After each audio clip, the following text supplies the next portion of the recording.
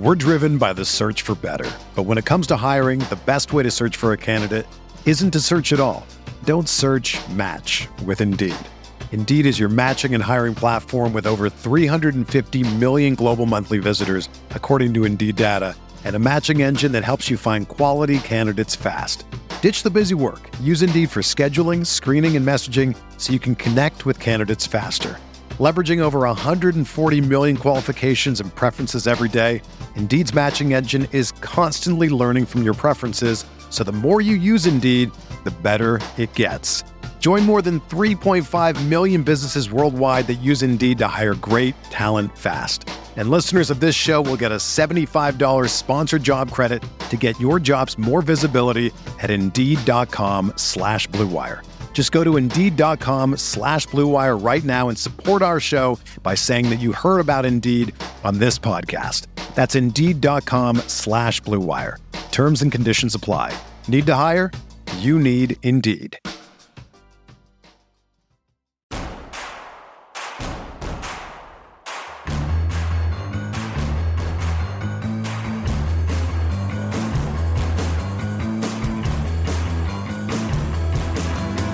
From your favorite source for Chicago White Sox talk, delivering news, interviews, analysis, and more. This is the Sox Machine Podcast with your hosts, Jim Margulis and Josh Nelson. Thanks, Rob, and welcome to the Sox Machine Podcast. I'm your host, Josh Nelson, and it's the week of October 18th, 2021. This is our first 2021-22 off-season podcast, which we were hoping this would happen later, like in November. But since the Chicago White Sox bowed out of the American League Division Series, it's time to start reviewing how individual players did during the season. What are the key questions for this upcoming offseason for these players and expectations in 2022? Those player-centric podcasts will start releasing later this week, starting with Carlos Rodon. That episode will be released on October 21st. This episode, however, is special. We figured if this episode is kicking off the offseason, let's completely empty our mailbag in P.O. Sox and make this a P.O. Sox episode. Joining me is the managing editor of SoxMachine.com. It's Jim Margulis. And hey, Jim, we've got a mountain of questions, but before we start answering them, how have you spent your week since the White Sox were knocked out of the postseason? I think I'm taking the CSs off championship series, like just haven't, between the American League being, kind of Alex Cora versus the Houston Astros, that's not a lot of fun. Braves versus Dodgers, Tomahawk Chop versus the Dodgers who won it last year. Nothing against them, just I've seen what they offer and it's fun. Like I guess I'm just can use a week to decompress after what the White Sox did, figure out what they did, and then kind of reconvene with the baseball season during the World Series. Or, should the ALCS, NLCS get to a game 6 or 7, I'll probably tune back in then. How about you? Okay. I've been keeping an eye on the series themselves. I was a little befuddled on how well Boston was keeping Houston at bay, especially through the first 2 games, because I just felt the White Sox had stronger pitching than the Red Sox did.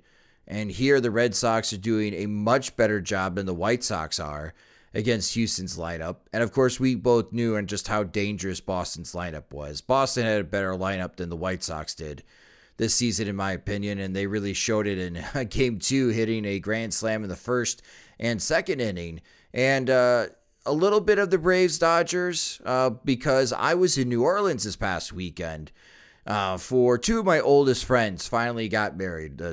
Darren and Natalie, they were my first friends when I moved to Chicago that I made, and after being together for 11 years, they decided to get married in New Orleans, which was very fun to go visit the Big Easy. I ate really well. I drank really well. It was a fun time.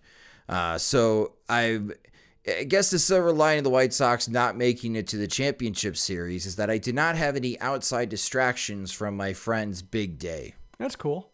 Yeah, it was funny. I was thinking as the postseason was getting started, or like I would say like late September, I was thinking usually I switched to curling around this time of year, like just when I was up in upstate New York, that,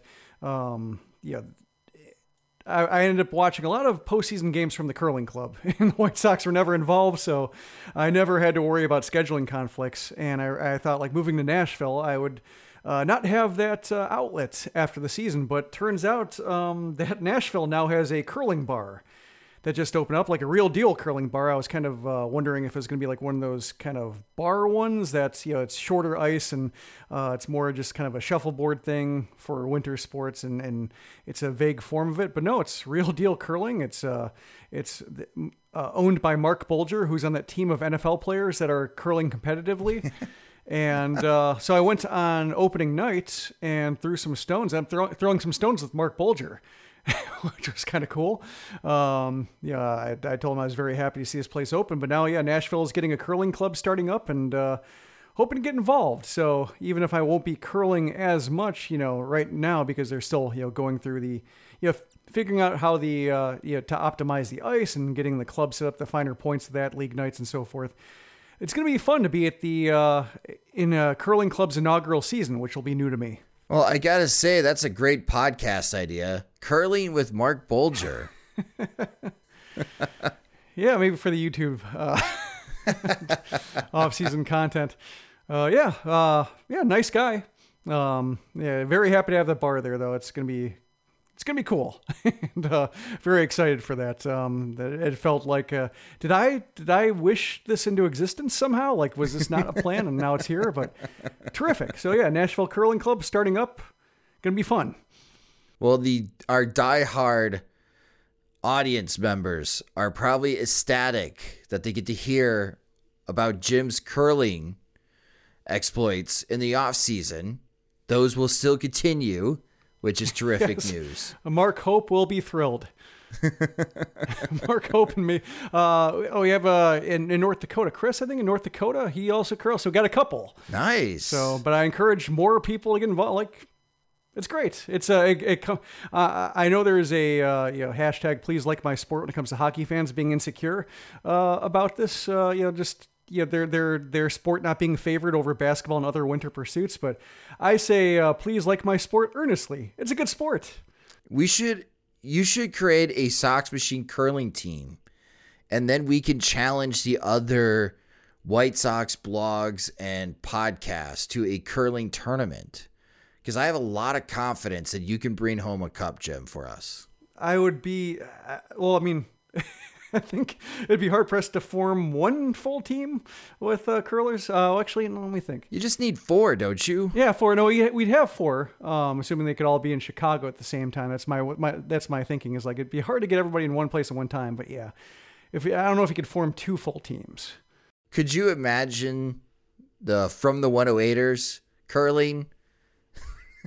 I think they'd be good at it if they could. One, if they went on the ice without being completely hammered, because I've seen some injuries happen when people do that. Dislocated elbows.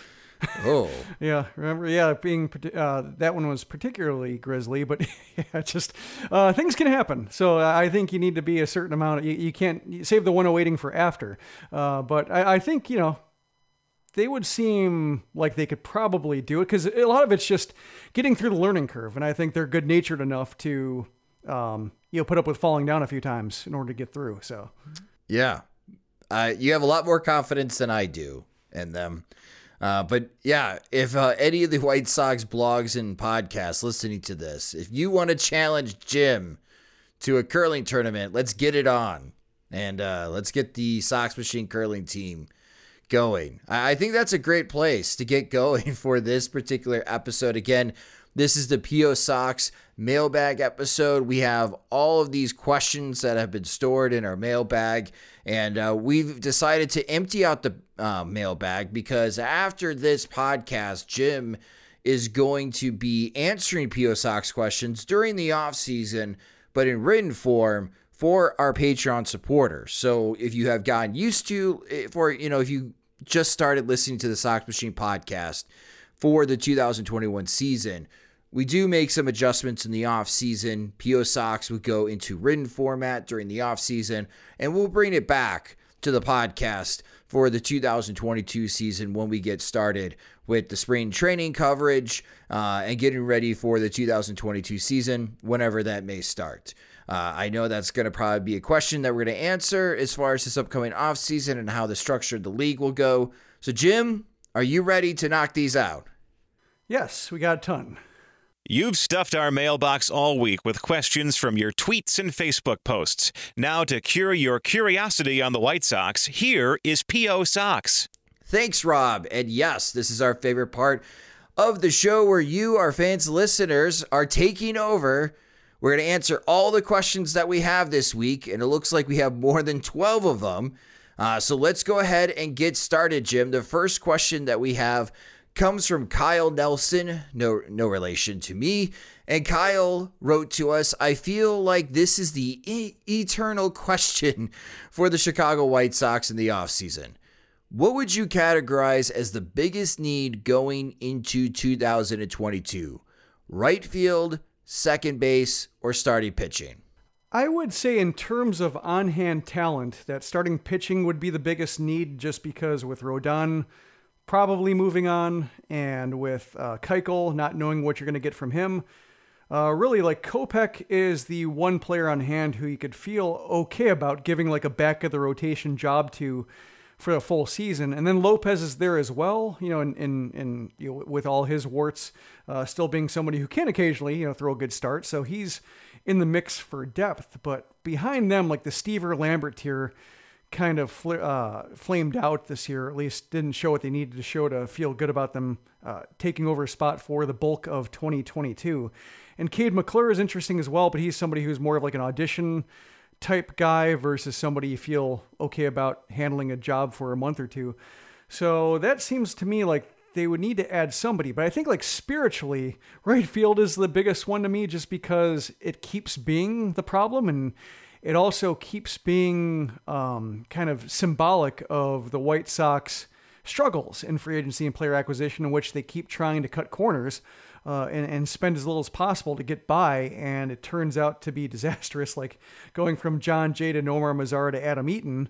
Not great. Just, they spend like $4 to $5 to $7 million, and none of it works. Like, there's no material difference in how successful they are, while they've seen like Bryce Harper and George Springer and whatnot contribute elsewhere and be the kind of players they need, because they just didn't want to pay the price. So it feels like right field is almost like the final boss for Rick Hahn, and just like I think especially since when you factor last year in that they went all out for a closer, and turns out that the closer never factored into it. Even the eighth inning guy they acquired at the deadline never really factored into the postseason at all in a meaningful way, because they just needed players who could set up the game well over the first 7 innings, and they didn't do it. So I think when it comes to like everyday players who can help the lineup, be a threat to post 5 runs a game, even against good pitching in the postseason, right field, I think, would be the bigger just position / easiest way to help shape the offense in something that doesn't sputter as much. I agree with you about right field, especially because you mentioned that you haven't been watching the championship series. Have you been noticing how well Jock Peterson has been hitting this postseason? Oh, yes, because he was my choice for right field among the second tier guys who weren't George Springer. And Kyle Schwarber, we talked about this. He had a terrific season. Now, I just go back to that column I wrote last year regarding all the left-handed right field options that were available for the White Sox. And I didn't include Adam Eaton because that was a terrible idea. And we first guessed that it was a terrible idea. And he had a good 2 weeks in April. And then eventually they cut him loose. And here we are again. And this grinds my gears, because you are absolutely right, Jim. They keep throwing, $5-7 million, which in the grand scheme of things in baseball is not a lot of money to a player. It's not. But to the White Sox, who are so budget conscious, that signing could prevent an upgrade elsewhere. And dear Lord, They have been lighting money on fire, Jim, with these right field solutions. Like, you get more enjoyment watching $7 million burn than watching Adam Eaton try to play baseball this past season. I'm giving that thought. And even the Angels who picked him up, the Angels cut him. What was it, like a month that they had him before they let him go? So, they got to do better, because the current strategy of how they're addressing right field is not good enough. But you did mention as far as the internal options, and with right field, I just get the same feeling with like starting pitching that, well, if Rodon signs elsewhere, it's plug and play. Michael Kopech gets inserted into the starting rotation. If they don't like anyone in free agency or trade in right field, then I feel like they're just going to roll with Gavin Sheets or Andrew Vaughn in right field. Yeah, and Adam Engel's there too. I think, it's really unfortunate that Engel spent so much of the year hurt. Just because this would have been a nice year for him to showcase his abilities and how much the White Sox could bank on him. But yeah, it's, unfortunately we don't have that answer, and we don't know, is this going to be a recurring issue? How much is, of Andrew Vaughn's production was rookie struggles, or was it the back injury being worse than they let on, or being, perhaps something where he didn't really he thought he could play through it and he couldn't. That's hard to tell. So, there are a lot of questions with the internal options, to where if they wanted to go bold and try somebody new in right field, if they felt like this is the year to spend money and go for it and solve the problem once and for all, they can reallocate some resources elsewhere that they might have, for right field with between Sheets and Vaughn. There's a DH there.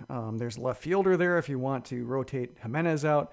There are other things they can do, but it gets back to the idea of more bats than spots. I think if they enter the season blocking one of Vaughn or Sheets, that'll be the kind of situation they didn't try to create for themselves last winter when they should have. Having Andrew Vaughn as a plan A for DH, I thought was really questionable.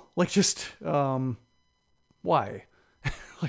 I understand the concern about blocking him, but with a 1-year contract, the one Kyle Schwarber got, or the one Jock Peterson got, it struck me as just kind of foolish to have him as the first DH option, just because it turns out they needed him in left field because Eloy got hurt during spring training, and all of a sudden instead of having Vaughn as an emergency bat that they could access in the case of something like a Jimenez injury, now all of a sudden he was needed for defense as well as offense, and then they need another bat first guy for DH. And fortunately, Mercedes came in and was that guy for at least April to calm things down. But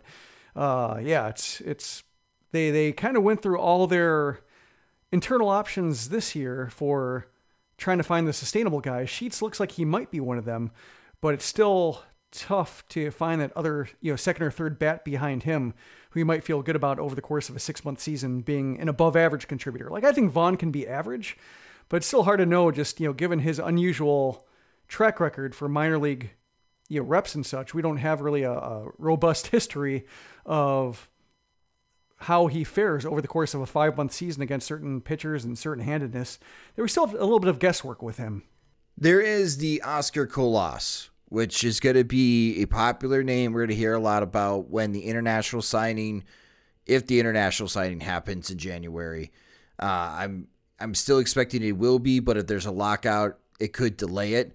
That could be a possibility for the White Sox in right field. We'll have to wait and see. I still think that's pretty risky for the White Sox. But Kyle, right field is just this lingering question.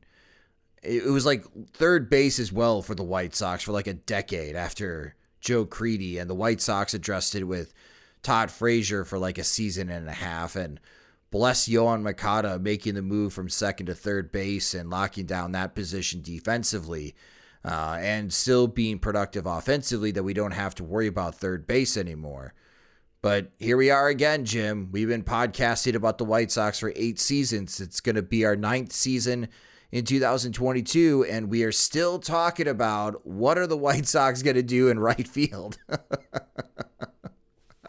Yep. Oh, man. Well, Kyle, thank you so much for your question. Our next question comes from Mohammed, and Mohammed wrote to us, should the White Sox do wholesale changes to the rotation after the showing in the postseason, or should they stay the course, i.e. trying to offload Dallas Keuchel and replace him with a free agent? And should Michael Kopech be in the rotation next season? I think, to kind of follow up on the first question, I think staying the course is more or less there. I mean, Lynn is under, a contract extension, just getting started for 2 more years, and Giolito's there. Like, screw a lot. So, yeah, there's really nothing to be done for the rotation this year aside from figure out the 5th spot. And then, Keuchel, I think they would love to offload him. I'm not counting on that happening for anything anything meaningful. And I still think the White Sox, most likely outcome is that they go into the next season treating him as like post-surgery John Danks and hoping he can be a 5th starter and somebody who, helps cross the day off the calendar. And if not, then that's where I guess maybe, Kopech takes over, or just somehow arrange it to where you help manage Kopech's workload with him, and then allow the transition to take over if Kopech somehow doesn't look ready, or if they need somebody else besides Kopech for the opening day rotation just because of injury. But I think the one thing that's kind of tough with the rotation, as is with Kopech coming in, and we've seen this with previous winters, is that it makes it hard for a decent starting pitcher to feel good about his chances of getting starts for the White Sox, like if they have a pretty stout rotation. So that's why they're in this weird spot right now where they have 5 good starting options, but they don't have a whole lot behind them. And how do you supplement that if you're, besides crossing your fingers that Stever or Lambert or McClure will be able to fill in what they've been missing and be those guys for the 7th and 8th starters over the course of the season. But I think this will be a good test for Ethan Katz, just finding out just whether he can identify guys, whether the White Sox front office has a better idea of just what their pitching apparatus can do, and what kind of pitches they can help improve, or what kind of arsenals they can help reorganize to be more effective. Because I think it's going to take one of those, a Rodon-like signing, except, with Rodon, they knew him, and they knew, what they wanted to do, and they knew, his health, and knew, had a better idea of what was behind that velocity jump last year to know whether it was sustainable. But if Rodon moves on, then they're going to need to find somebody external who fills that same niche in the roster, providing 15 to 20 good starts if needed. The White Sox tried, late in the Don Cooper era with guys like Miguel Gonzalez and Gio Gonzalez, and just never really worked. They didn't have the stuff to handle it. Ivan Nova really didn't work out. He was okay, but just not great. So when they're talking about trying to maybe pick a guy up and polish him up and try to get more than they paid for him, I think having Ethan Katz there, it's worth seeing what they do in the winter. That's a case where now they've changed enough there to where if they go bargain hunting for a pitcher, I'll be more open-minded than, say, like the White Sox going bargain hunting for right field. Well, Mohammed, thank you so much for your question. Our next question comes from Mo Sox. And Mo Sox wrote to us, during the playoff series, the Chicago White Sox starting pitching was not sharp, as everyone knows. My question is about fatigue. Lucas Giolito especially looked tired to me. I understand that playoff pitching is at another level of intensity, but do you think fatigue was a factor? Does Tony La Russa leave his pitchers in during regular season games longer than other managers? He did. With the injury issues that flared up over the course of the last 2 months of the season, he backed off. But what's interesting is that the White Sox had they were second in baseball with 45 starts of 110 pitches or more, and only the Reds were ahead of them with 46. Toronto was next in the American League at 34. But all of those starts, or at least the bulk of them, like the vast majority of them, came before mid-August. After mid-August, last 6 weeks of the season, only 4 starts at 110 pitches or more. Even like 100 pitches was pretty rare to come by in September, aside from like the last tune-ups for, last full tune-ups for Lynn and Giolito, and they were fine, like 6 innings, 100 pitches, that sort of thing. So La Russa did back off, and he did, he did take the, the potential fragility of the rotation, or the potential, threat of with them wearing down to heart, and he did change his habits pretty dramatically. But I think it is worth wondering or considering or factoring into next year just whether, that 110 plus pitches habit that in the first half was a good idea. Part of that is the White Sox rotation was so good that, they're naturally going to have starts of 110 plus pitches if they're throwing 6-7 innings with regularity more than other teams. So it's not necessarily a bad stat on its face, but there were a number of starts where you did wonder, if the White Sox are going to pay for this later. And it is possible. I think with the fatigue thing in the postseason, I think it's more of a matter of the Astros lineup being good and so many pitchers of the White Sox struggling to throw breaking balls for strikes, or at least convincing balls. Just they didn't have command of those pitches. And within the case of Lynn, like, he doesn't really have that kind of traditional slider to get hitters off it with a different velocity range and a different whole different kind of tilt.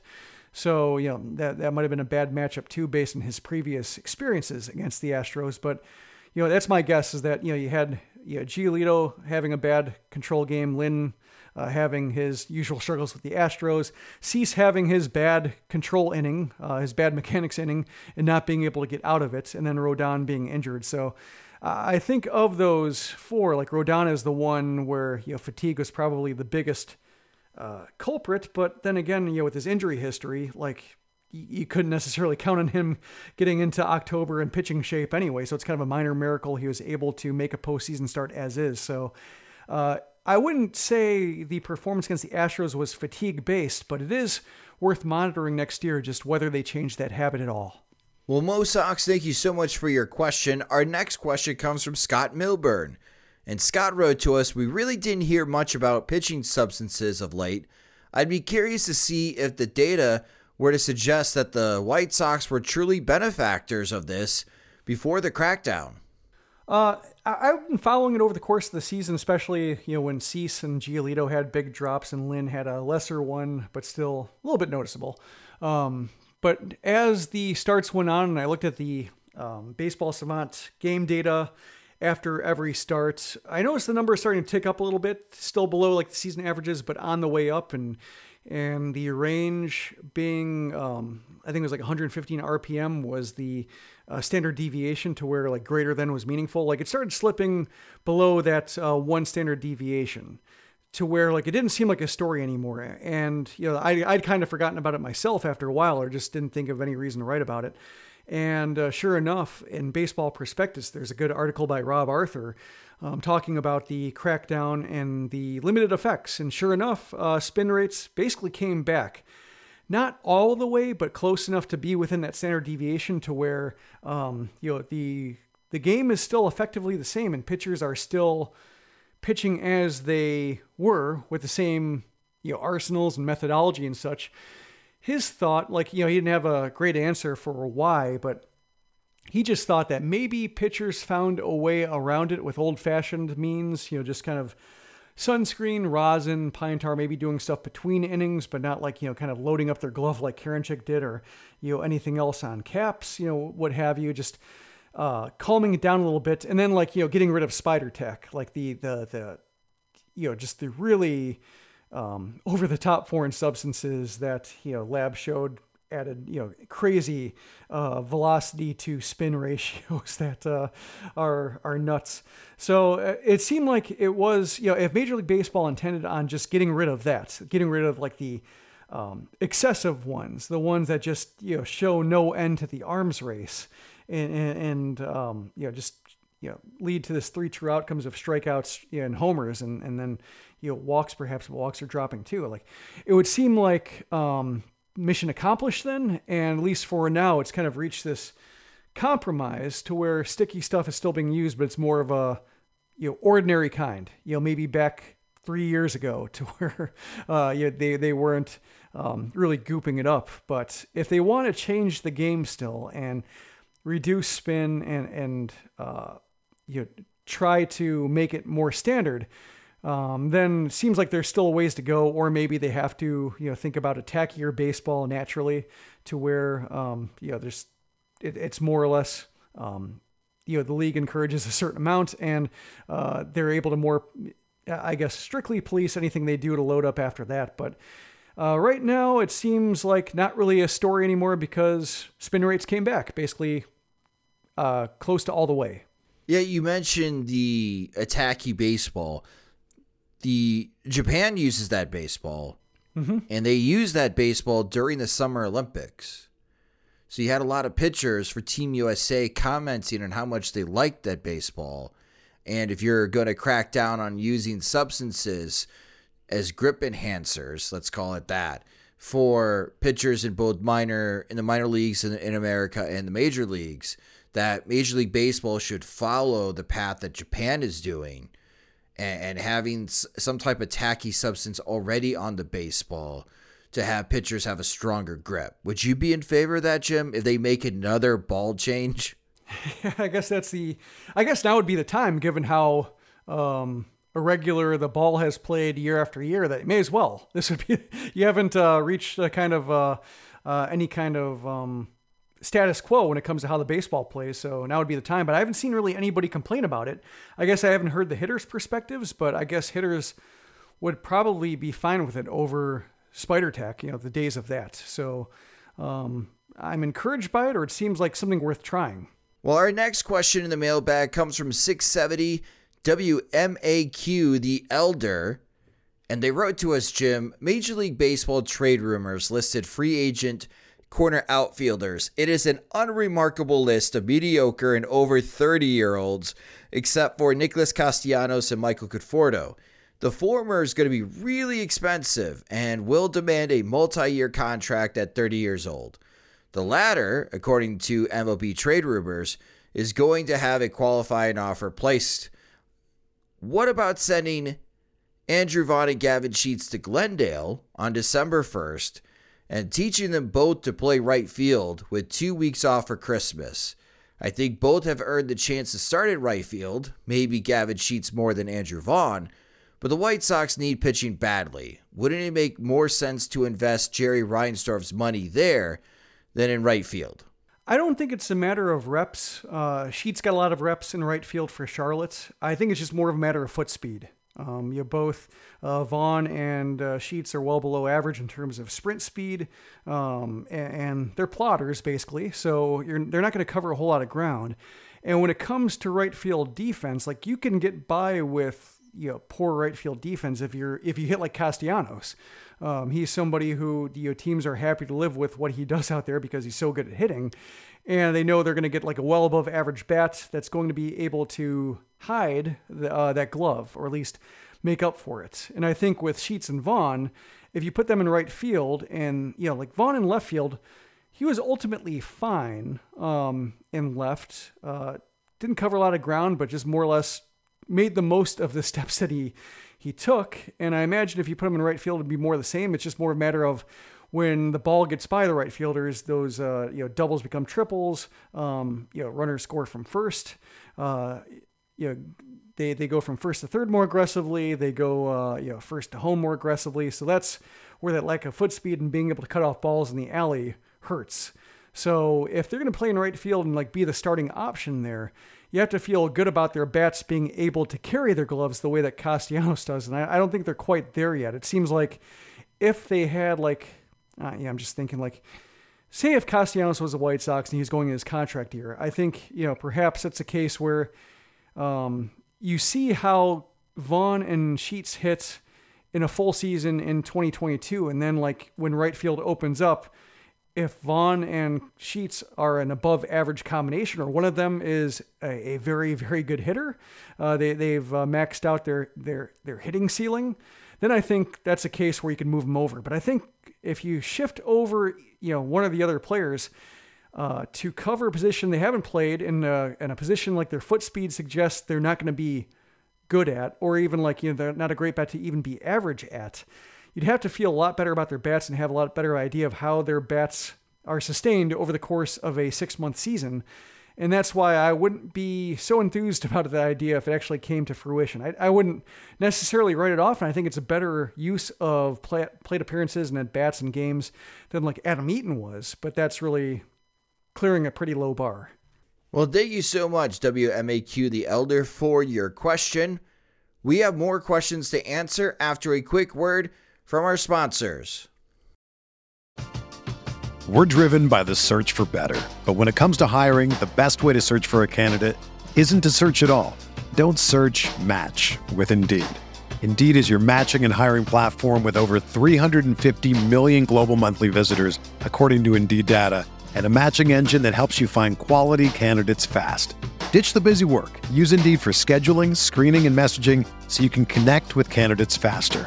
Leveraging over 140 million qualifications and preferences every day, Indeed's matching engine is constantly learning from your preferences, so the more you use Indeed, the better it gets.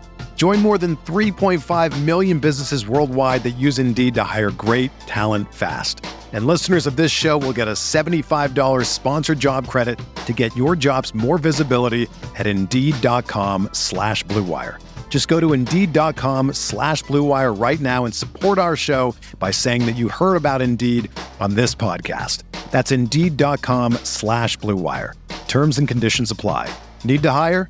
You need Indeed.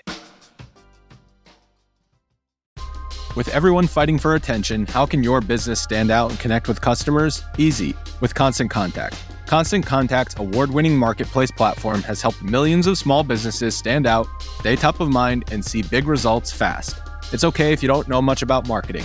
Constant Contact's writing assistant tools and automation features help you craft messaging and say the right things at the right time. I used this to help write and send my email newsletters, and you should too. So get going and start growing your business today with a free trial at ConstantContact.com. Just go to ConstantContact.com right now. Constant Contact, helping the small stand tall. ConstantContact.com. All right, let's keep answering the questions from the mailbag. Our next question comes from Kevin Shannon.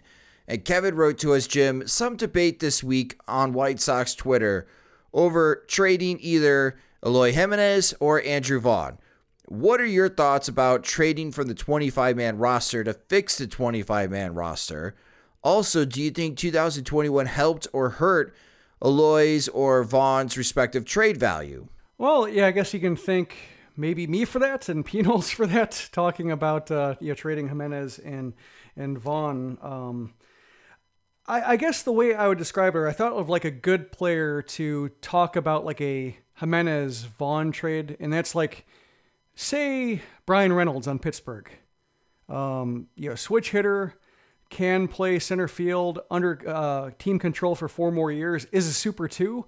So his arbitration trajectory is going to, if he keeps playing at the level he's playing at, should shoot up pretty substantially over the course of 4 years to where it may be out of Pittsburgh's range.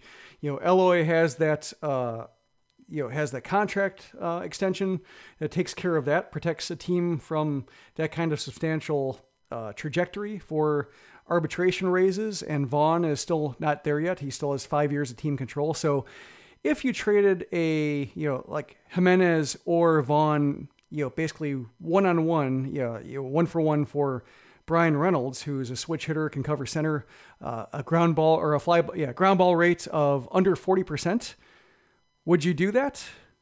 And, I think, I'd have to look into it a bit more, but I think that it's pretty fair or close to it. And, that's the kind of thing where all of a sudden now you have a lefty where you had a righty, and you have a fly ball hitter where you have a ground ball hitter, and you have a guy who can cover center versus a guy who's barely passable in left. And I think that's the kind of deal I'm talking about when it comes to trading a Jimenez or Vaughn, to where you can change the complexion of the White Sox lineup rather dramatically, and it's giving something to get something. So that's kind of what I'm thinking. I'm not sure if you have any kind of initial reactions to the idea of Reynolds, but that's what I'm thinking about when talking about trading one of those two guys. I like Reynolds a lot. Out of the two, I am more willing to trade Andrew Vaughn than Eloy Jimenez, because Eloy I believe will get into that untapped power potential that we have seen before. And I do think that he is someone that could hit 50 home runs in a season. You could check when I was writing about Andrew Vaughn leading up to the draft when the White Sox took Andrew Vaughn. I wrote a column pretty much comparing Andrew Vaughn to his ceiling is Paul Konerko, which for White Sox fans, you get super excited about because Paul Konerko had a very good career and maybe had one of the greatest moments in White Sox history with his grand slam in Game 2 of the 2005 World Series. The White Sox won a world championship with Paul Konerko. However, there's this uber talented high school position player named C.J. Abrams, who unfortunately suffered a pretty devastating injury this year that knocked him out of the season. But as I kept reading about how C.J. Abrams was being developed, C.J. Abrams has a much higher ceiling than Andrew Vaughn does. And I just feel like with Andrew Vaughn, he's just another redundant resource the White Sox have. And if it's between these two, for me, you're trading Andrew Vaughn because I don't see Andrew Vaughn outslugging Eloy Jimenez. And you've already committed to Eloy Jimenez in multiple ways that he is part of your foundation for this championship contending window. Whereas things are a little complicated with Andrew Vaughn now, because if you're looking for a first baseman to replace Jose Abreu, well, this guy named Gavin Sheets came out of nowhere this season, and he hits for power, and he hits left-handed. So I feel like out of these two, it's Andrew Vaughn that I feel the White Sox should be more willing to move than Eloy Jimenez. And if Pittsburgh called up Rick Hahn and said, hey, listen, we'll trade Reynolds for some type of package that Andrew Vaughn is the headliner, I do think you have to listen if you are the White Sox. I know then you are spending another high draft pick. You already shipped out your number 4 pick overall, Nick Madrigal, to the Chicago Cubs for a rental reliever. And now you're trading your number 3 pick overall for somebody else in another organization. But this topic it fascinates me because there's a part of me that's like, this is way too soon to be having this conversation. But it does harken back, and I'm not trying to say it's the same exact deal. But this is exactly how I felt before the 2005 season when the White Sox traded Carlos Lee for Scott Podsednik. And you have to understand, I was living in Wisconsin. I was going to college in Wisconsin at that time. I knew a lot about Scott Podsednik, watching and covering the Milwaukee Brewers. And when that trade happened, I was a little dumbfounded because Carlos Lee is a really good hitter, someone that's going to hit 30-plus home runs and have more than 100 RBIs. And Scott Podsednik is not that guy. So why did the White Sox make that trade? And I feel like, Jim, no matter what kind of trade situation you want to create, whoever wants to drop an Andrew Vaughn or Eloy Jimenez hypothetical trade this offseason, I feel like I'm going to be inserted right back into that situation 16 years ago, wondering why would the White Sox do this? But they have done it in the past. And they just recently did it this past July, trading Nick Madrigal. And that's where no one can say, oh, there's no way they would trade Eloy Jimenez or Andrew Vaughn. They totally could trade either of those guys because they've already traded what we thought was going to be the everyday second baseman for the White Sox during this championship contending window.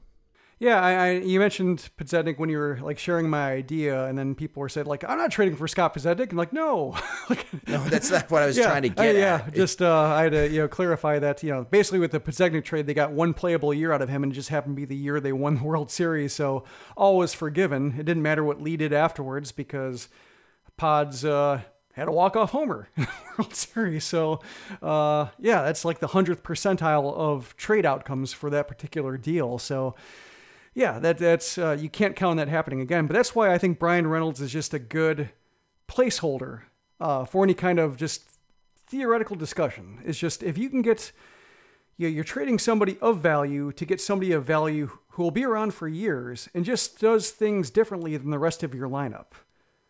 And it's an opportunity to do that. Like that's kind of how I look at it. So if you're thinking about this trade, think about Brian Reynolds and players like him versus Scott Podsednik.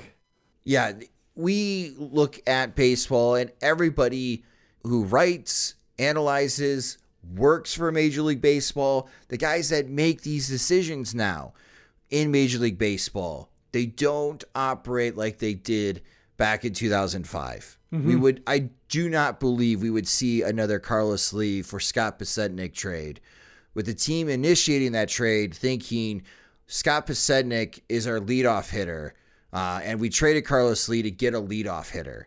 Nobody thinks like that anymore in baseball, so I don't think we would see that same type of trade. I was just using that as an example of the White Sox have traded someone they have depended to be a middle-of-the-order bat before. They could do it again. They definitely could do it again.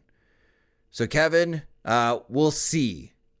I'm not gonna rule it out. I don't think it's gonna be part of my offseason plan, but I can't wait when the Sox Machine offseason plans get started to see what other White Sox fans think about the possibility of trading either Andrew Vaughn or Eloy Jimenez. Our next question comes from Andrew Siegel, and Andrew wrote to us, Jim, I know Jim has talked a lot about how he values the regular season and winning the division. What is your take on a league championship series that features wild cards from both leagues? I think it reinforces, I guess my mindset in terms of trying to compartmentalize the value or the enjoyment of winning the division, and then the enjoyment or frustrations, what have you, of what happens in the postseason. Because like I'm thinking of the San Francisco Giants, who had a season to remember, like just their basically day in, day out duel, especially during the second half with the Dodgers, who threw everything they could at them and couldn't, the Giants simply didn't allow them to gain ground. That was cool as hell. And the fact that they lost in the 5-game series and another close series, those two teams could not be closer. And the fact that with the 5-game series going the Dodgers' way after the regular season went the Giants' way, you basically had 167 games and nothing was decided still. That's cool as hell. That's something I really like about baseball that you don't see really in any other sports. It doesn't matter like in basketball if a Eastern Conference team finishes 1 or 2, really. You don't really hear about that the way you hear about pennant races and division races in baseball. And I treasure that. I value that. It's a big part of what makes the sport cool and distinct. And when you get to the tournament format of the postseason, just so much weird stuff can happen. You can have a bad matchup that you don't like 4 or 5 games that just puts a team against the ropes when they shouldn't be, when they prove their mettle over the course of 162 games. So that's why I try not to. And also I should say the White Sox make this easy by so seldomly making the postseason to where it's never even a factor, and you have to enjoy the regular season because that's all you get. But that's more or less how they've trained me to enjoy baseball, is just following the season, and then when it gets to October, just see what happens. But it strikes me as silly to I guess put all your emotional eggs in the October basket, because a bad week can go wrong. And then if a bad week can sink your season and make it worthless, then what do you spend the 6 months doing? So that's why I just compartmentalize. I enjoy the regular season for what it is. I enjoy the tension and drama and the stakes of the postseason, but I kind of treat them as two different things. Well, Andrew, thank you so much for your question. Our next question comes from Mark. And Mark wrote to us, now that the season is over, can we revisit a question which came up sporadically during the season? What impact, if any, did bench coach Miguel Cairo have on the team? Well, he did get ejected from that game where Abreu got hit in Detroit, so there's that. He managed the Field of Dreams game and the White Sox won, so he got some reps. But it did seem like once Jerry Narron came aboard, it was like a trainee year for Cairo being in the dugout after being more of like a instructional guy, front office guy, roving type instructor.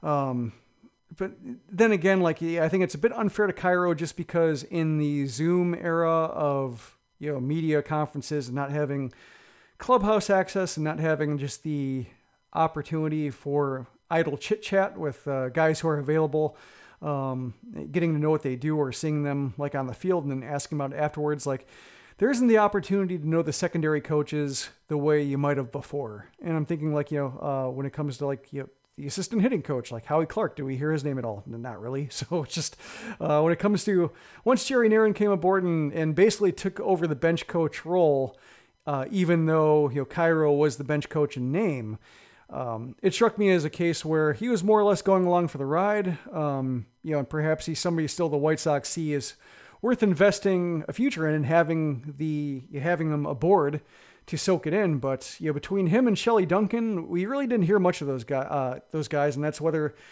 perhaps that's La Russa just being so distinct a presence in a dugout in a clubhouse, given his track record. That's coaches you don't know, coaches with no experience, new to the job, just aren't going to get the attention, especially from a distance when you can't just go up to them and talk to them and just ask what they're doing, or ask other coaches about what those coaches are doing, or ask players who aren't the star of the day what those coaches do. That's, I think, one of the things we're losing here with when reporters have to cover the team from a distance. Well, Mark, thank you so much for your question. We got another question from another Mark. This is from Mark Sambor.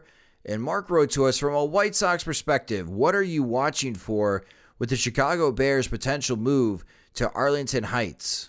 Well, this might be a better question for you because you're a Chicago resident and all, but I think, to me, given how distinct football is from baseball and being 16 games on weekends, appointments, like the Bears were able to play a season in Champaign, like the White Sox could not play in Champaign. Like that wouldn't work. So just football is a unique, the schedule and just being such an event, and people plan their Sundays around it for decades, for lifetimes, that you can't really compare it to baseball just when it comes to stadiums and locations. I think the biggest takeaway for me is just how people will handle a major Chicago sports team playing outside the city limits. Like what effect that has on their identity. I don't think it'll be much, but just it's never happened. And given how unhappy people are at Soldier Field, just like anything besides Soldier Field is worth, if it takes going outside the city limits for, it's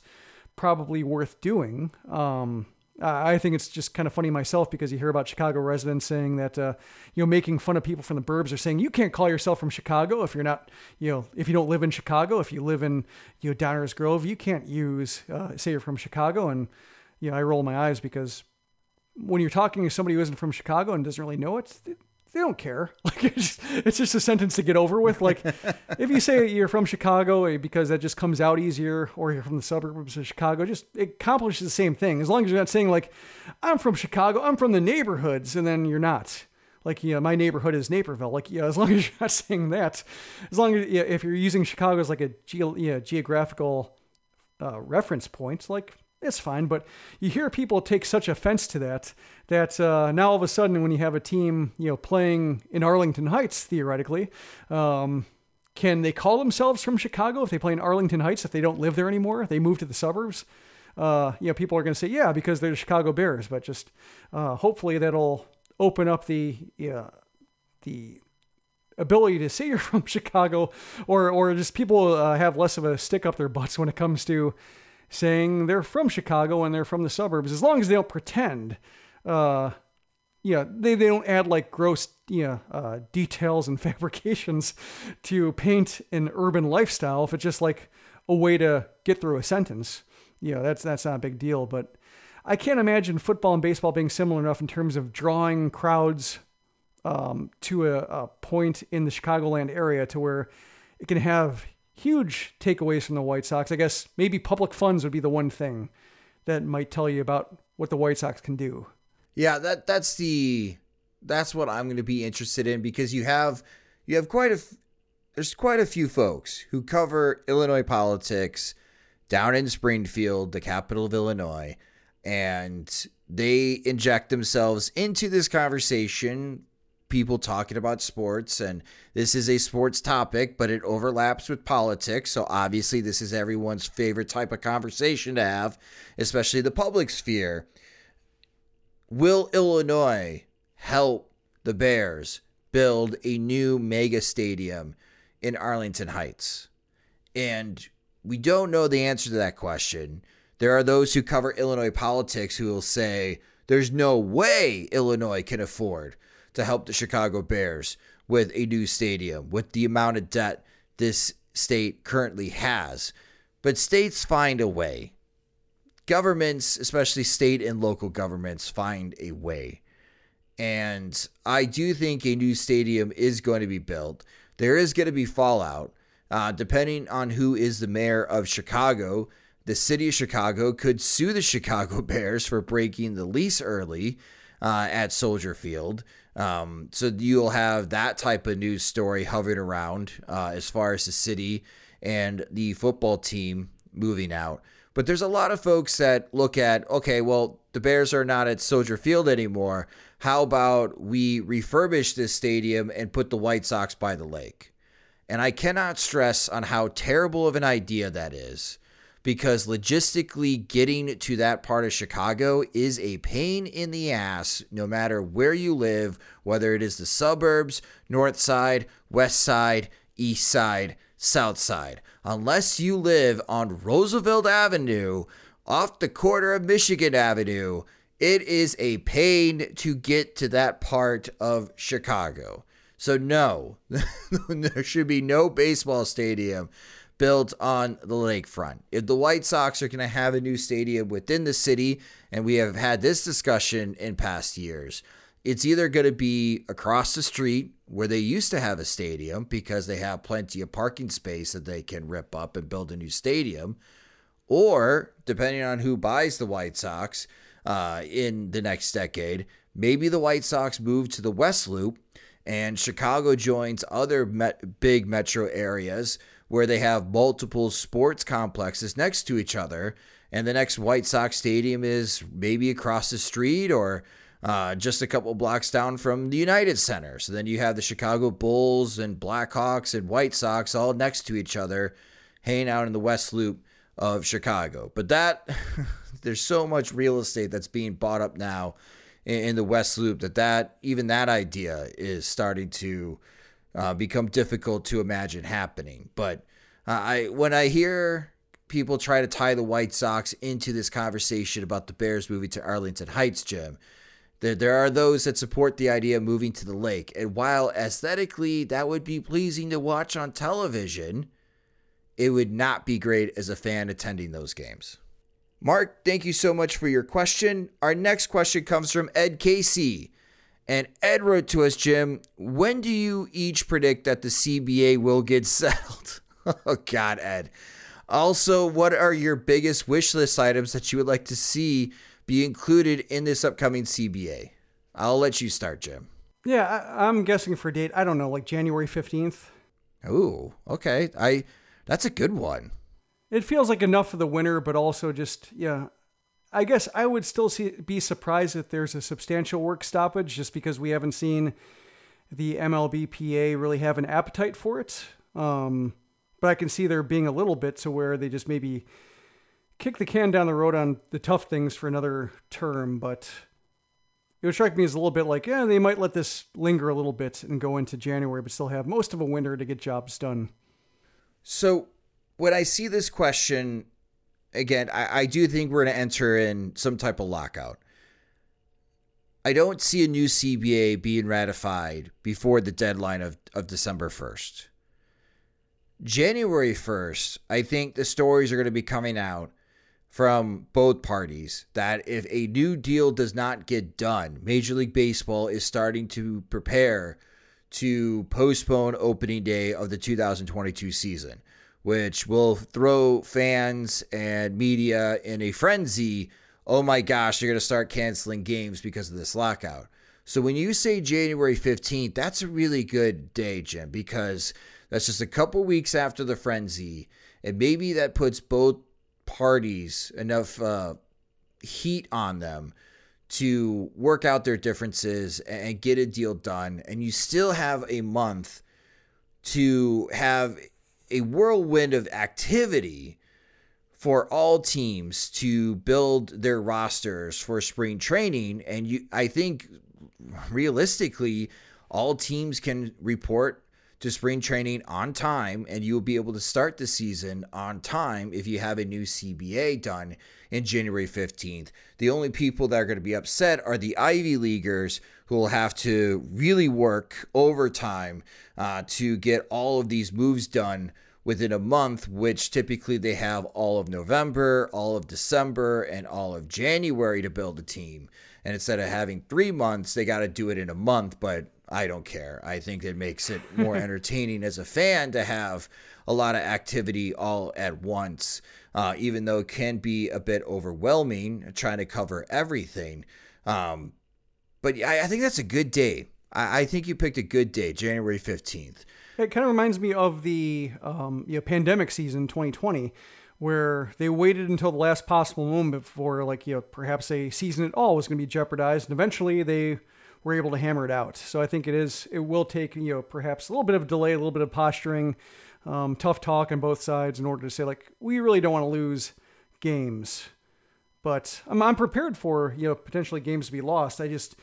We haven't seen a hard line in a long time from the Players Association, so to think they might jeopardize games over it after, so close to the 2020 season where they lost a lot of pay anyway, just might be too much to do. So that's why I think the delay just might be a little bit. As for the other part of the question, I think the biggest thing I want to see solved is the service time issue. It's the worst thing in the game.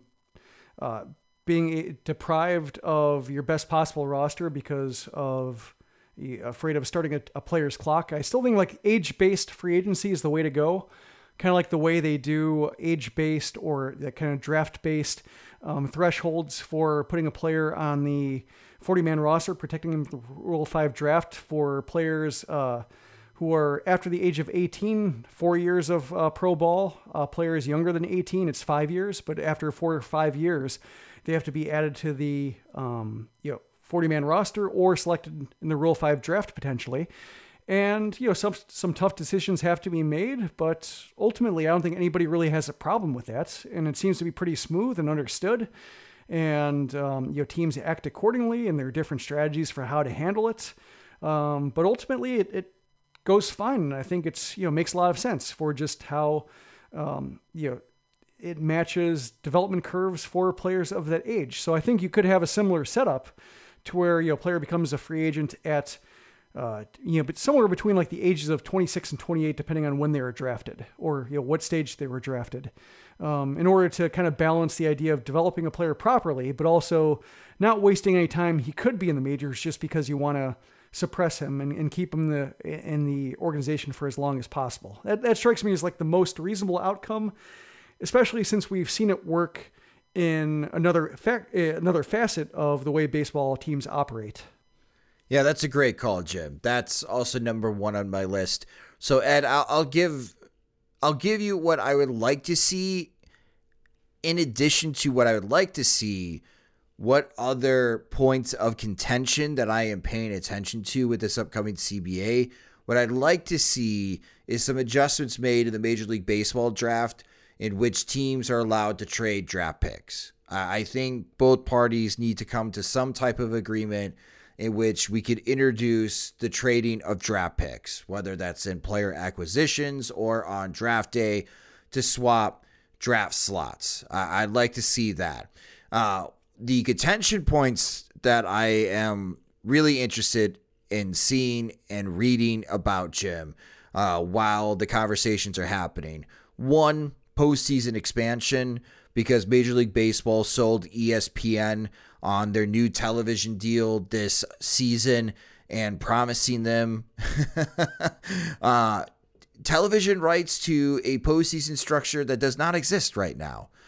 So how do the two parties agree to that? And then, of course, building the framework and preparing for expansion in the next CBA. Those are the 2 points. These are not things that I would like to see change.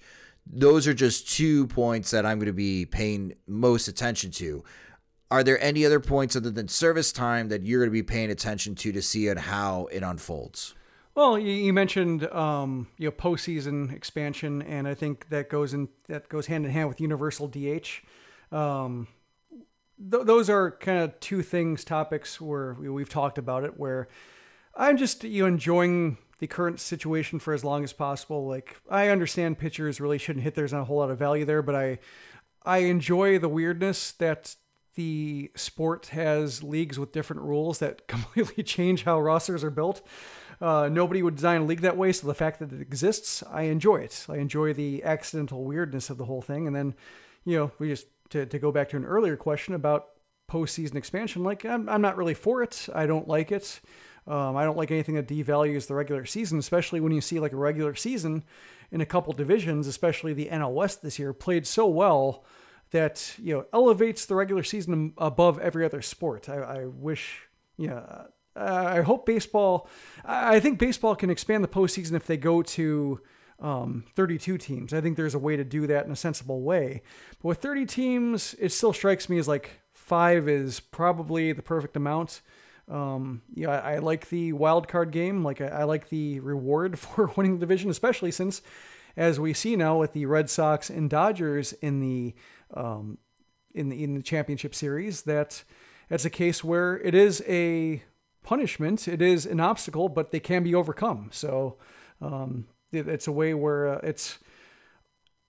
to me, it's fair. Like, a team gets rewarded, a team gets punished, or a team gets an obstacle, a hurdle it has to clear, but it's clearable. And that's, I think, pretty nice.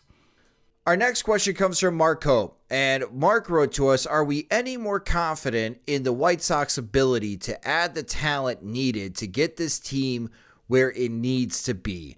There's been a whole lot of moves in the last 2 years that haven't added much. Dallas Keuchel, Adam Eaton, Cesar Hernandez, Craig Kimbrell, Encarnacion, Edwin.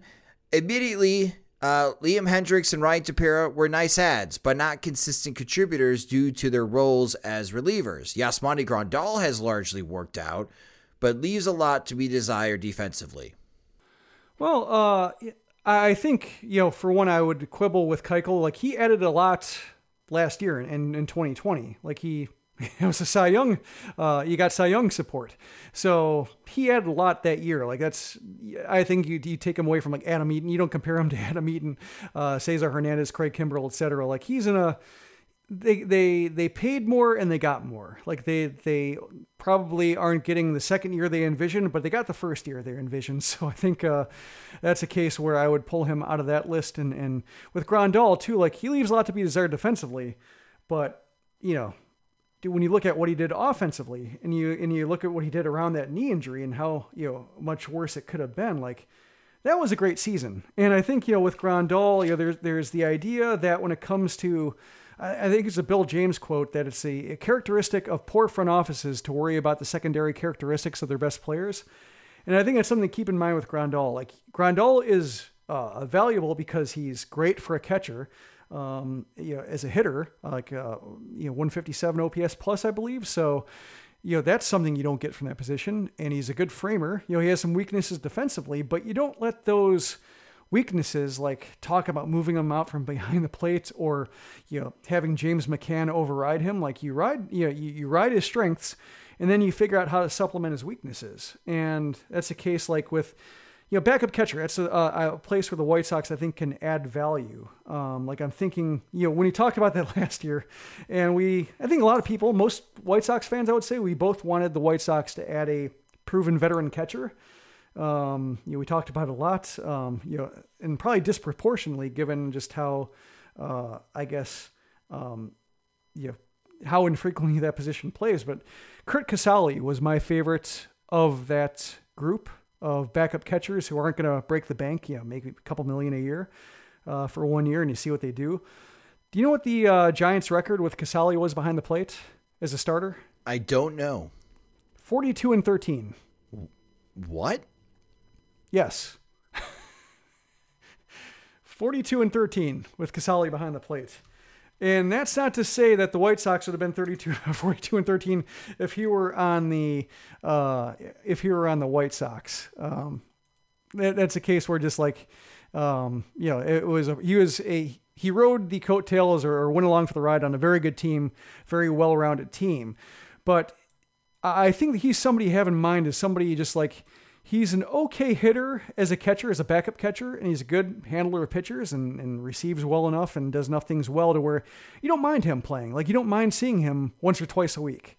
The way we very much minded seeing Collins and Zavala behind the plate. Like, they just proved untenable. And so that's a case where, you can bring in a backup catcher who pitchers like throwing to, and that solves basically, that alleviates at least a lot of Grandal's weaknesses, to where you don't have to worry about him. So I think when it comes to the players they've added, you want to hold them accountable and say that they should be putting up a good effort, but they're going to have flaws, and it's just a matter of good roster construction to cover up those flaws elsewhere if they add so much as a player like the way Grandal does. So that's a case where when it comes to the big additions, that you don't want to discourage them from saying from spending and adding a top of market player like they did with Grandal, who has delivered as expected offensively, and it's a mixed bag defensively, but enough to where you feel okay about him going into year 3. So I feel okay about the White Sox spending the kind of money if they spend. I'm thinking with Dallas Keuchel, they wanted Zach Wheeler first. He's been great with Philadelphia. That would have been money well spent if Wheeler took the White Sox money. So it seems like they're fine when they want to spend. Liam Hendriks is fine for what they spent. It was just kind of a bad idea based on how much work they needed to do with the rest of their roster. But when they spend the money, they usually get what they spend. So that's a case where I'm still very suspicious of what the White Sox will do with the second and third tiers. That's why I'm curious to see what happens with pitchers and Ethan Katz, whether that changes anything. But when it comes to second tier, 7-figure salaries for position players, that's, I think, where, Rick Hahn still has to earn the benefit of the doubt. Our next question is a joint question, as Terrence and Philip from South Park, I'm kidding. Terrence wrote to us. I didn't even think of that.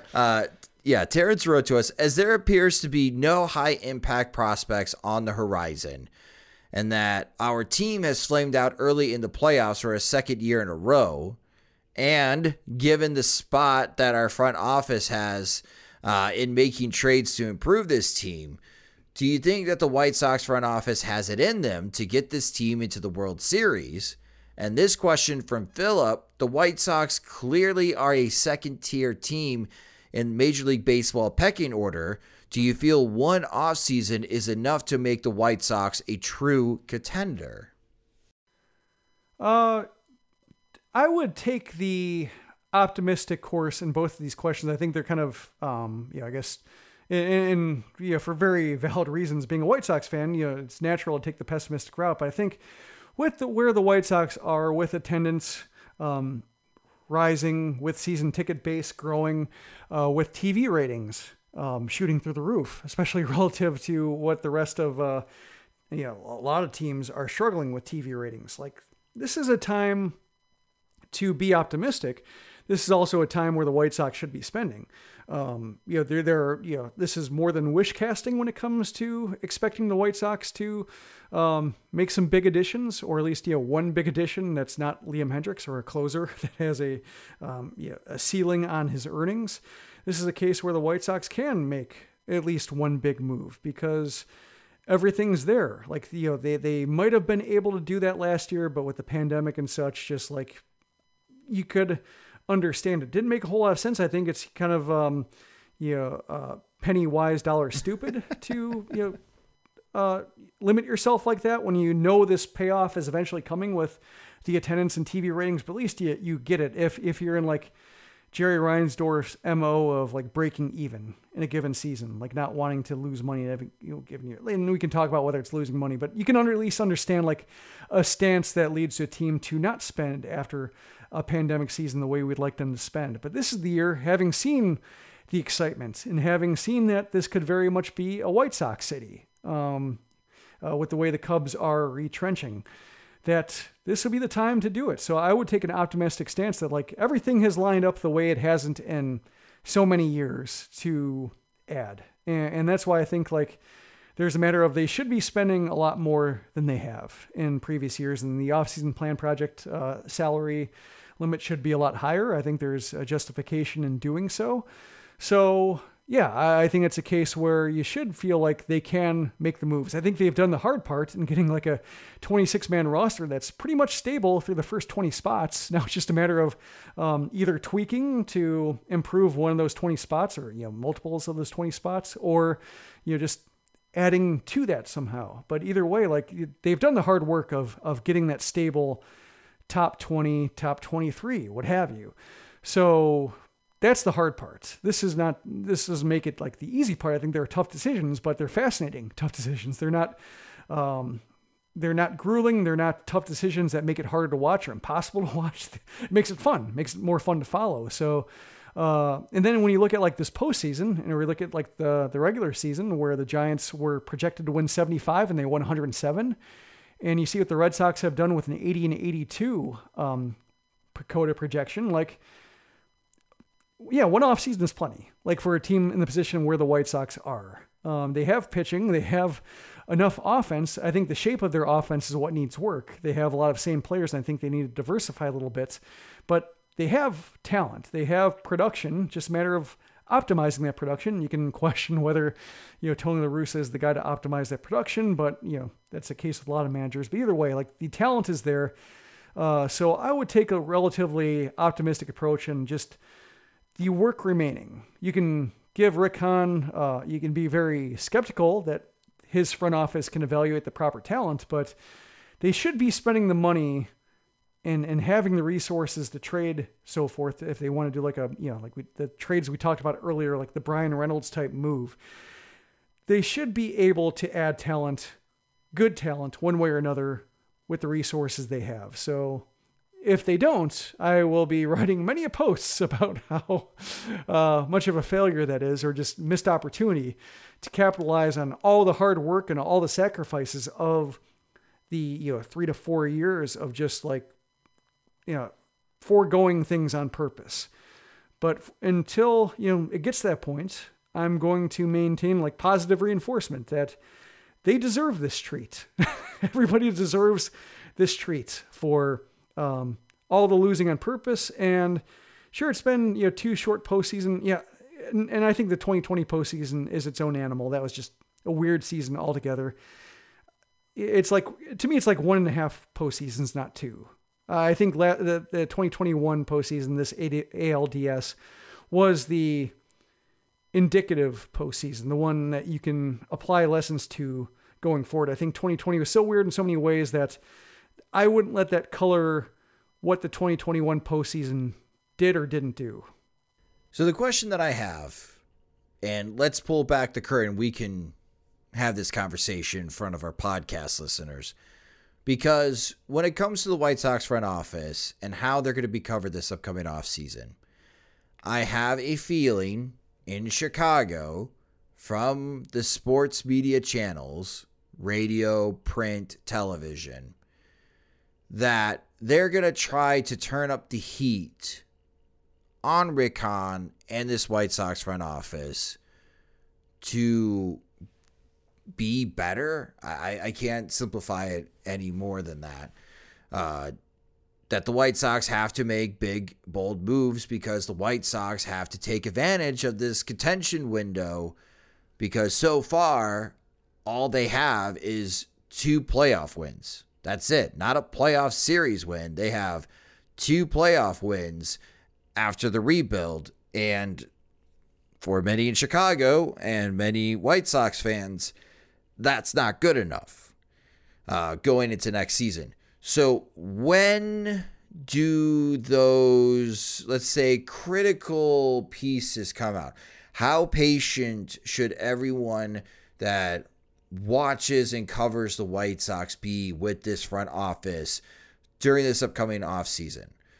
Because from my perspective, I would say be patient all the way to opening day. And if you don't like the opening day roster, well, we know Rick Hahn and the White Sox front office are not afraid to make big, bold moves before the end of July as far as the trade deadline. So maybe that will happen in July. But when is that period where, okay, there's something, the White Sox front office is not living up to expectations? I think the CBA could, kind of throw a wrench in trying to predict what time that is, because I don't think it'll be the normal flow of an off season. But I think, it from previous off seasons, like the Todd Frazier, Brett Lawrie postseason or off season, to where like they made the one big move, but then just didn't add like, this isn't enough. And sure enough, it wasn't enough at all. Came tumbling down, and I think the they make big bold moves during the regular season. That's partially because they don't make the sufficient moves during the winter, so they kind of have to scramble and try to make an authoritative move to bolster what they didn't do in the during the regular season. So that's why I think that's. If they do more work if they make the big bold move in the winter, or moves, what have you, I think that's a case where, they won't need to make that midsummer move. But I think that's, the way you phrase it from the Chicago media is like, that's the negative reinforcement. Like, I think you can look at it both ways. You can kind of be good cop, bad cop with it. You can say that, it is, they've had this rebuilding process and they only have 2 postseason wins to show for it. That's true. But like, as I mentioned, they had the pandemic year. That was weird that no fans were in the stands. They didn't get that boost the way that rebuilding teams do from having the excitement to actually show up to the park and have all the revenue come in that way. So that's why this is like the first year where this is normal. And you can actually count on having like a much higher attendance next year with the season ticket base being there. So that's a case where you can, say like, okay, this off season is different from the others. So I think I do it a good cop, bad cop way, to where you can say like, haven't done anything yet, but there's also like reasons why they haven't done anything until now. So that's why I think that's how I'm going to spin it. And so I would say opening day is too long. I think probably by, February, or I guess like when the names come off the board, whatever rhythm it takes. Like if they're on the outside looking in, if the game of musical chairs with certain talent, and the White Sox end up standing just because they weren't able to complete that move that needed to be done, you can generally sense it when the White Sox haven't done enough. So that's a case where trust your gut, but don't let, I guess, your gut color your outlook, because I think there's enough reason to think the White Sox can actually do things they haven't done in previous winters. Maybe I'm foolish for saying so, but I think I think you give them some leeway to get it done, just so you can be angrier if they don't. You can say, we were nice about this. And look what happened. You betrayed our trust. So if you want to be bitter, if that's like your default, if you just rather guard yourself, just say like, just imagine how bitter you can be if nothing happens. So save it for now and explode later. There you go. That's a good strategy. But that's just how people are going to talk about the White Sox this offseason. There's us. There's many people who talk about this team now, Jim, and that is the spectrum. You're choosing to be, the positive reinforcement. I am already living in the city, hearing the negative reinforcement about the White Sox, and we're not even in November yet. My feeling about the whole thing is that I think this team, as of right now, is good enough to win the American League Central in 2022. Yes, there are a couple of moves that they can make as far as the roster to improve their chances of winning the American League pennant. But if the White Sox are going to win the American League pennant in 2022, if they're going to make the World Series, the players that are already on this team have to make some adjustments to be better. Even if you brought in a Marcus Semien, if Eloy Jimenez has a 55+% ground ball rate, that's not going to help. If the White Sox starting pitchers cannot throw any of their breaking pitches, any pitches with spin consistently for strikes, or to increase as far as their whiff rate on those pitches, they are still going to face the same struggles as we have seen these two past postseasons against Houston and against Oakland. Those are the two big items going to 2022 is going to be offensively the ground ball rate for the White Sox, and for White Sox pitchers, how effective their breaking pitches are from the lessons that we have learned from 2021. It'd be awesome if the White Sox brought in a Marcus Semien to add into this lineup, or another veteran starting pitcher, along the same lines of Lance Lynn, because that trade worked out great for the White Sox. But if the 2022 White Sox are going to go further than they have these past two seasons, it's going to be on the backs of these guys, on the foundation pieces that they already have, getting better.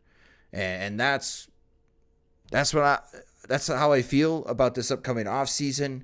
And I don't think there's anything that Rick Hahn can do, Jim, to make his foundation better. That's really up to those guys and the coaching staff.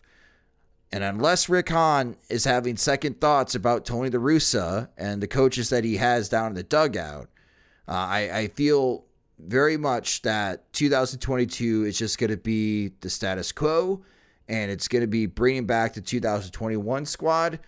And yeah, I could see some Sox fans being disappointed with that thought. In summary, ball in air. Ball in air. Yes. Yes. And thank you to everyone that submitted questions this week for PO Sox. Again, that will conclude as far as the podcast version in 2021 of PO Sox, as we did this mega mailbag show. Moving forward, Jim is still going to be collecting your PO Sox questions, especially from our Patreon supporters at patreon.com/SoxMachine. And Jim will be answering those questions. You're planning to do this weekly, right? Yes, probably Monday afternoons. All right, so that's what you can look forward to upcoming Monday afternoons on SoxMachine.com. Jim will be answering your guys' PO Sox questions in written format. We will be bringing back PO Sox for spring training when we get into spring 2022, as we start ramping up for the 2022 season. But I really appreciate everyone, especially our Patreon supporters, for constantly bringing up great topics, great questions for this segment. It is our favorite because we love what you guys bring to the table, and you make us think about different avenues and have different types of conversations regarding the Chicago White Sox or baseball in general. So thank you guys so much for an excellent season of PO Sox. And if you are not a Patreon supporter, and you do have questions and topics that you would like us to answer, either in future writings from Jim on SoxMachine.com or next spring for this podcast, sign up today at patreon.com/SoxMachine, where we have several different tiers of support. We also have annual subscriptions as well that save you 9% off from the monthly subscriptions. But our Patreon supporters get exclusive content. They get ad-free versions of both the podcast and website, and they get the first opportunity to purchase any new Sox Machine swag, like our ball caps that we've had, our pint glasses, the Sox Machine hoodie, as fall has finally got to Chicago as far as temperatures now being in the 50s, which is great for that Sox Machine hoodie that everybody loves so much. So if you enjoy our work and you want more, go to patreon.com/SoxMachine to sign up today. And that will conclude this mega special edition of the Sox Machine podcast with a very large PO Sox segment. And really appreciate everybody submitting questions and topics for this episode. If you just discovered the Sox Machine podcast, you can subscribe to the show wherever you listen to podcasts. And you can also follow us on Twitter. We're at Sox Machine. You can follow me on Twitter at SoxMachine_Josh. We also have a YouTube page, which you can subscribe to at youtube.com/SoxMachine. So definitely do that, as we're over 500 subscribers now on YouTube. So thank you everyone for doing that. And the Sox Machine podcast is a production of SoxMachine.com, your home for all things Chicago White Sox baseball, and part of the Blue Wire Podcast Network. Alongside Jim Margulis, I'm Josh Nelson. Thanks for listening.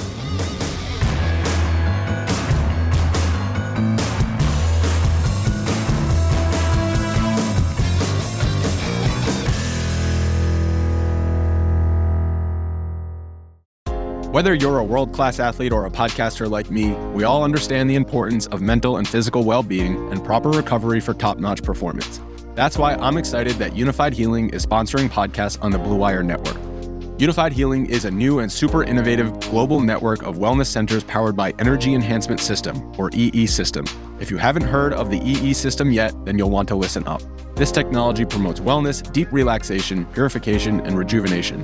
Wherever you are across the globe, access to a center is easy and affordable. Interested in experiencing the EE System technology for yourself? Go to unifiedhealing.com/bluewire to learn more and find a center near you. That's unified, UNIFYD, healing.com/bluewire. No material or testimonials on the Unified Healing website are intended to be viewed as medical advice or a substitute for professional medical advice, diagnosis, or treatment. Always seek the advice of your physician or other qualified healthcare provider with any questions you may have regarding a medical condition or treatment, and before undertaking a new healthcare regimen, including EE System.